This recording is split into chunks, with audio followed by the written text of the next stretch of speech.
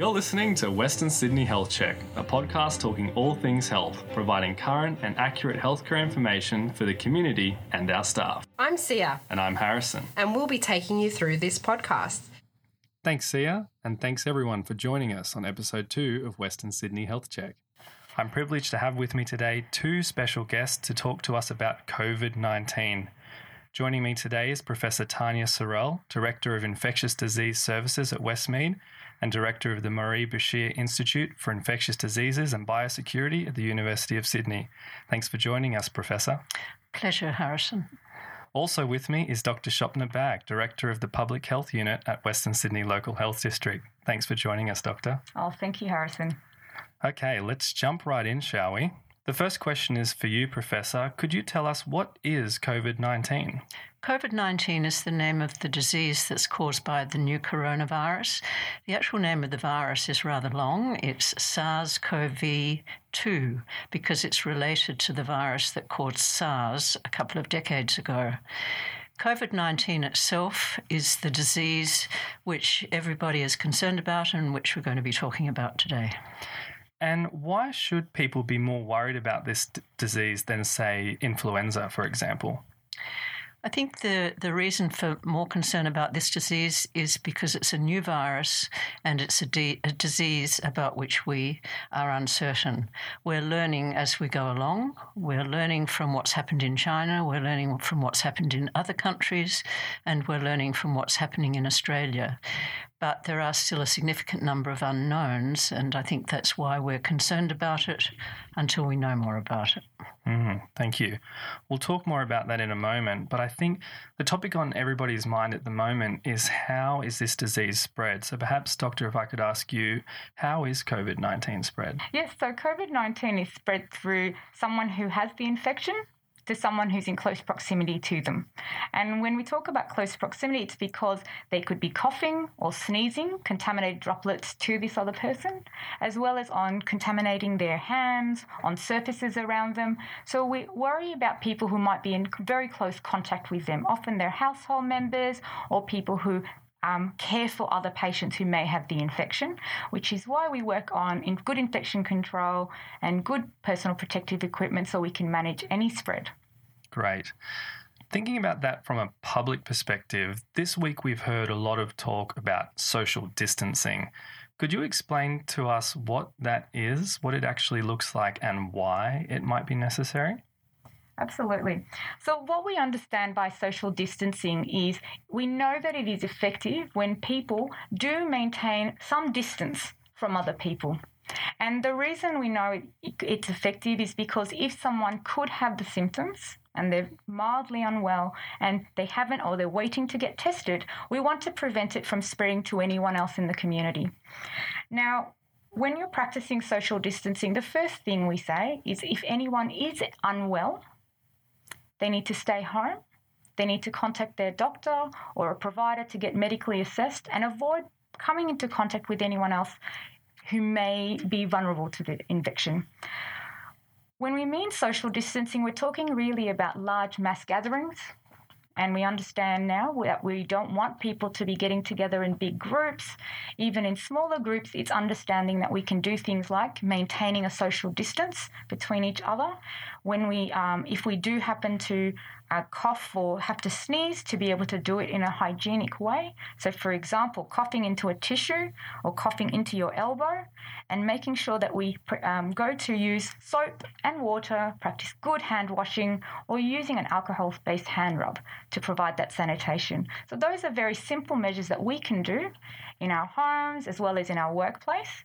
Social distancing doesn't apply to, for example, going into work using public transport, but it's just being mindful that if I feel unwell, that I actually make a decision to stay home and work out what I need to do next. And perhaps just to enlarge on that a little bit, you can then, knowing that infected hands or surfaces are likely means of catching the infection or acquiring the infection, why the recommendation for not hugging and kissing strangers or indeed close friends or relatives becomes important. It's quite hard for us to actually do that. And the other thing, while we're talking about touching, try and remember as much as possible not to touch your face, because that's a very good way of spreading infections, not just this one, but the common cold and influenza as well.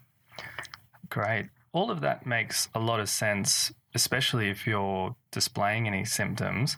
What about people who feel healthy and well and not particularly feeling at risk? Is it still important for them to practice some kind of social distancing? Absolutely. So what we're trying to do at a population level is really try and prevent any risk or potential risk of transmission, because we also know that when people start to become unwell, they are actually maybe infectious just 24 hours prior to it. So by practicing social isolation, regardless of how you feel, we're actually doing something to help protect our community. The other thing to add is we should be thinking about when you go and visit an aged care facility, so relatives, looking at ensuring that if we feel unwell or not to visit those facilities, hospitals and any healthcare setting, we should not be going in, especially because we are trying to reduce the potential transmission to other people in the community who may have more vulnerable conditions in their medical conditions or immunosuppression. Professor, if we could take a little bit more time now to think about people who do feel like they're getting sick, what are the symptoms of COVID-19 that we should be looking out for? Sure. So probably the most common symptom is a fever. Around 90% of patients will actually have a fever, but I would emphasise that means 10% won't. Also a cough, shortness of breath, some flu-like symptoms like muscle aches and pains or a headache, or occasionally patients will have diarrhoea, or they might have some nausea or feel sick. So a number of fairly non-specific symptoms can present this way, and clinically it's really no different from influenza, but it's a very different virus. Interesting. How do we test the difference between COVID-19 and other infections? So to make the diagnosis, we need a swab from the nose and throat, or if patients are ill sometimes and they happen to be on a ventilator, we can take a sample from deep down in the lungs. But the most important thing to note is that it's a swab from the nose and the throat, and we have to have a sort of deep dive into the nose to maximise our chances of getting a positive test. In patients, it's important to know that the blood is not infected unless you are in an ICU and close to the end. So it is a little bit uncomfortable to get tested. Can be a little bit uncomfortable. Okay. When might I need a test, Doctor? So as Prof has mentioned before, when someone has any of those symptoms, and we're really looking at individuals who have recently returned from overseas travel, who may have some of these symptoms. We're looking at anyone who may in fact be a close contact and be contacted by the public health unit and been informed that they may have been in contact with a case of COVID-19. And if they develop any of those symptoms that, as mentioned before, they need to get tested. And we do have healthcare workers or anyone else in the community who are working closely in facilities who, if they develop any symptoms, we're asking them to get an assessment as well. If anyone is worried about the symptoms, that they may have travelled, or they're concerned about the symptoms that they have, it's really important that they speak to their doctor, their local doctor, or they can call Health Direct, which is a New South Wales hotline, and they can assess your symptoms, understand what other risk factors you may have, and guide you to a medical assessment point. Just on the topic, I perhaps could have mentioned there's been a lot of concern in the community about whether sniffles and sneezes are part of this syndrome. And if we look at the information from China, around 4 or 5% of people can have those symptoms. Obviously, that's very similar to a common cold. But what we don't really clearly know is whether they can have them in isolation and still have COVID. In other words, sneezes and sniffles, but no other symptoms. And Shopna, I don't know whether you want to expand on that a little. I think we really need to focus on, what we understand based on the information we have on the cases to date. And we've got a lot of information now from what's going on in China, what's going on around the world. And we really find that it's either a fever or it's shortness of breath, a sore throat, and a cough. And I think we really want to ensure that we get the individuals who do meet the criteria where they've travelled or they've been in close contact with a confirmed case who do have these symptoms to get the test, because then we can isolate them and manage their close contacts. But we want anyone else to also just be aware of these symptoms, but not to necessarily get worried. It's being able to do what we need to do, such as home social distancing, good hand hygiene, washing our hands properly at every moment that we are outside, when we're inside, before we prepare any food, when we're caring for anyone else in our family, and making sure that we can teach our children, our community members, and our workplace to be practicing these very simple measures to say if they do just have a sniffle, they don't need to go get tested, but they need to practice social isolation, good hand hygiene, respiratory hygiene, as well as staying home from work and looking at themselves and saying, if I feel worse, do I need to get a medical doctor or someone to have a look at me, and go from there? So I guess what you're saying is if somebody feels sick, they've got any respiratory symptoms, it's not desirable for them to go to work, for example. On the other hand, if they've just got the sniffles, it might be better to give their GP a call to make a risk assessment, and he or she will probably say, sniffles, stay home. Absolutely. I think that's good practice. I think a lot of people will be learning how to work from home right now. So let's take this to a worst case scenario. Say you decide to get tested and you do test positive for COVID-19. What happens next? Well, the first thing with public health together with the clinical team will be calling the patient, the person who's positive, and be ensuring, one, whether or not they need to be managed in a clinical setting or if they're stable enough to be managed at home. It is very important that anyone who is a confirmed case is isolated. And that's also ensuring that their family and home situation is able to manage that, and working with the public health unit with the clinical team to ensure that they are monitored, that if they do worsen, the clinical team is able to look after them. That might involve being in a hospital, and then being able to understand how their clinical resolution continues, and hopefully then be able to discharge them and be able to clear them from the virus. And that's what the clinical team do together with the public health unit. No, I think it's really important that if you are being managed at home with infection, that you do abide by the home quarantine. This is one of the really important measures that we need the public to be on board with, so that the disease doesn't get out into the community. And all of us can understand, while I'm at home, what I normally do is not stay in quarantine, but it's a really important measure for those who are infected.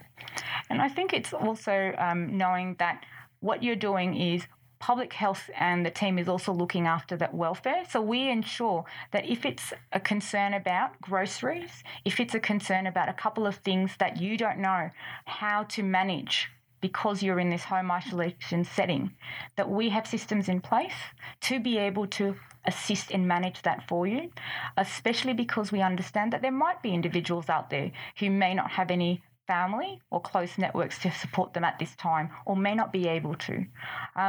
I think the other thing is there's very useful information that has been prepared together, looking at what's being done in the CDC together with WHO and China, and how do we safely manage someone at home and protect the rest of their household. I know that people might be worried about what to do when they've got kids, partners, family members, elderly parents, and there are a lot of resources on the New South Wales Health website to provide guidance to families, things that they can do in terms of cleaning, reiterating the social distancing that they can do within the home, as well as practicing good hand hygiene, respiratory precautions, so they can be safely managed at home or in hospital.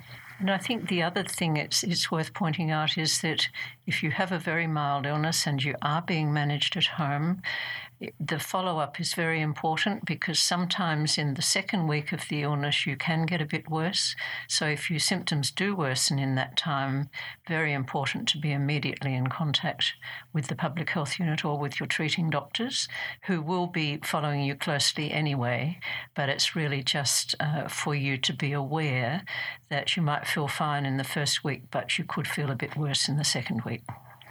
Absolutely. And I think we've also got a dual purpose in doing that follow-up, is especially where cases do have household members living at home still who are obviously in home quarantine. We know that it's this close contact with someone who's potentially infectious, a confirmed case, who obviously the household members may develop the illness. So the public health unit are also working to ensure that we're monitoring their household members as well, being able to assess them and organise testing through the clinical team or through a local GP provider in a safe way, to ensure that we're looking after the family as well as the wider community. And I suppose it's important to emphasise people are very worried about their kids. What we have learned so far is that kids quite uncommonly actually appear to be infected or certainly develop symptoms. The data coming out from China suggest about 4 or 5% of all of the cases, and when they do get an infection, they really handle it extremely well. They seem to have very little in the way of symptoms.